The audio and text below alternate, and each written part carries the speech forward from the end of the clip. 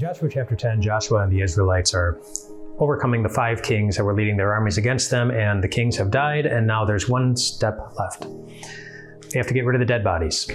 And so the Bible wants us to know that they placed the bodies of the 5 kings in the cave where the kings had sought refuge,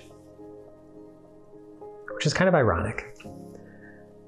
That the place that they had hoped would save them very obviously didn't.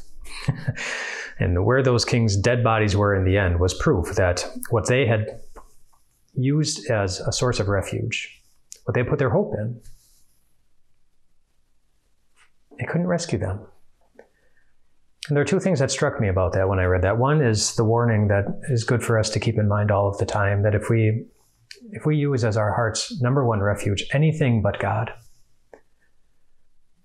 if we feel most content when we have a certain level of success or comfort or power or wealth or whatever it is, if it's anything other than God, eventually it will prove to not be God. And our lives will prove it. Our eternities will prove it. Only God is God. And there's a warning there to have God as our refuge, as he invites us to. But the second thing I thought was, what a contrast to Jesus.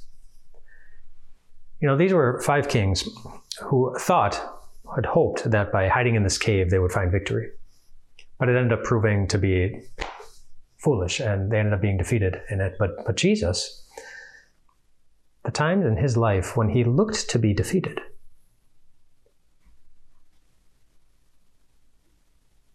ended up proving his victory. He looked defeated when they whipped him, and they made him bleed, and they pounded nails into him, and they dug thorns into his head.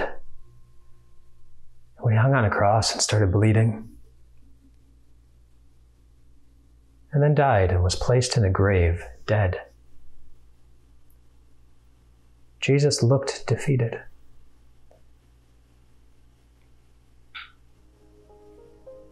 But on the 3rd day, he wasn't. He wasn't.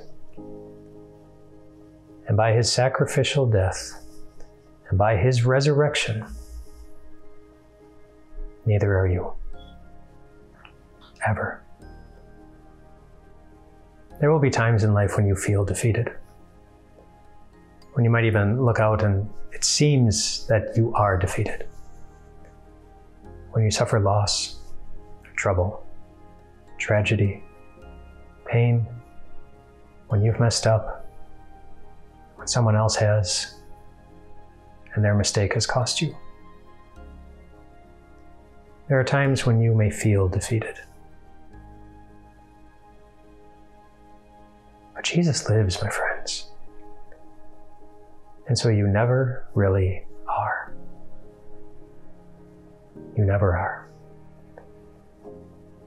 We have a God whose seeming defeats will always eventually be proven to be his greatest victories. Rest well tonight, my friends.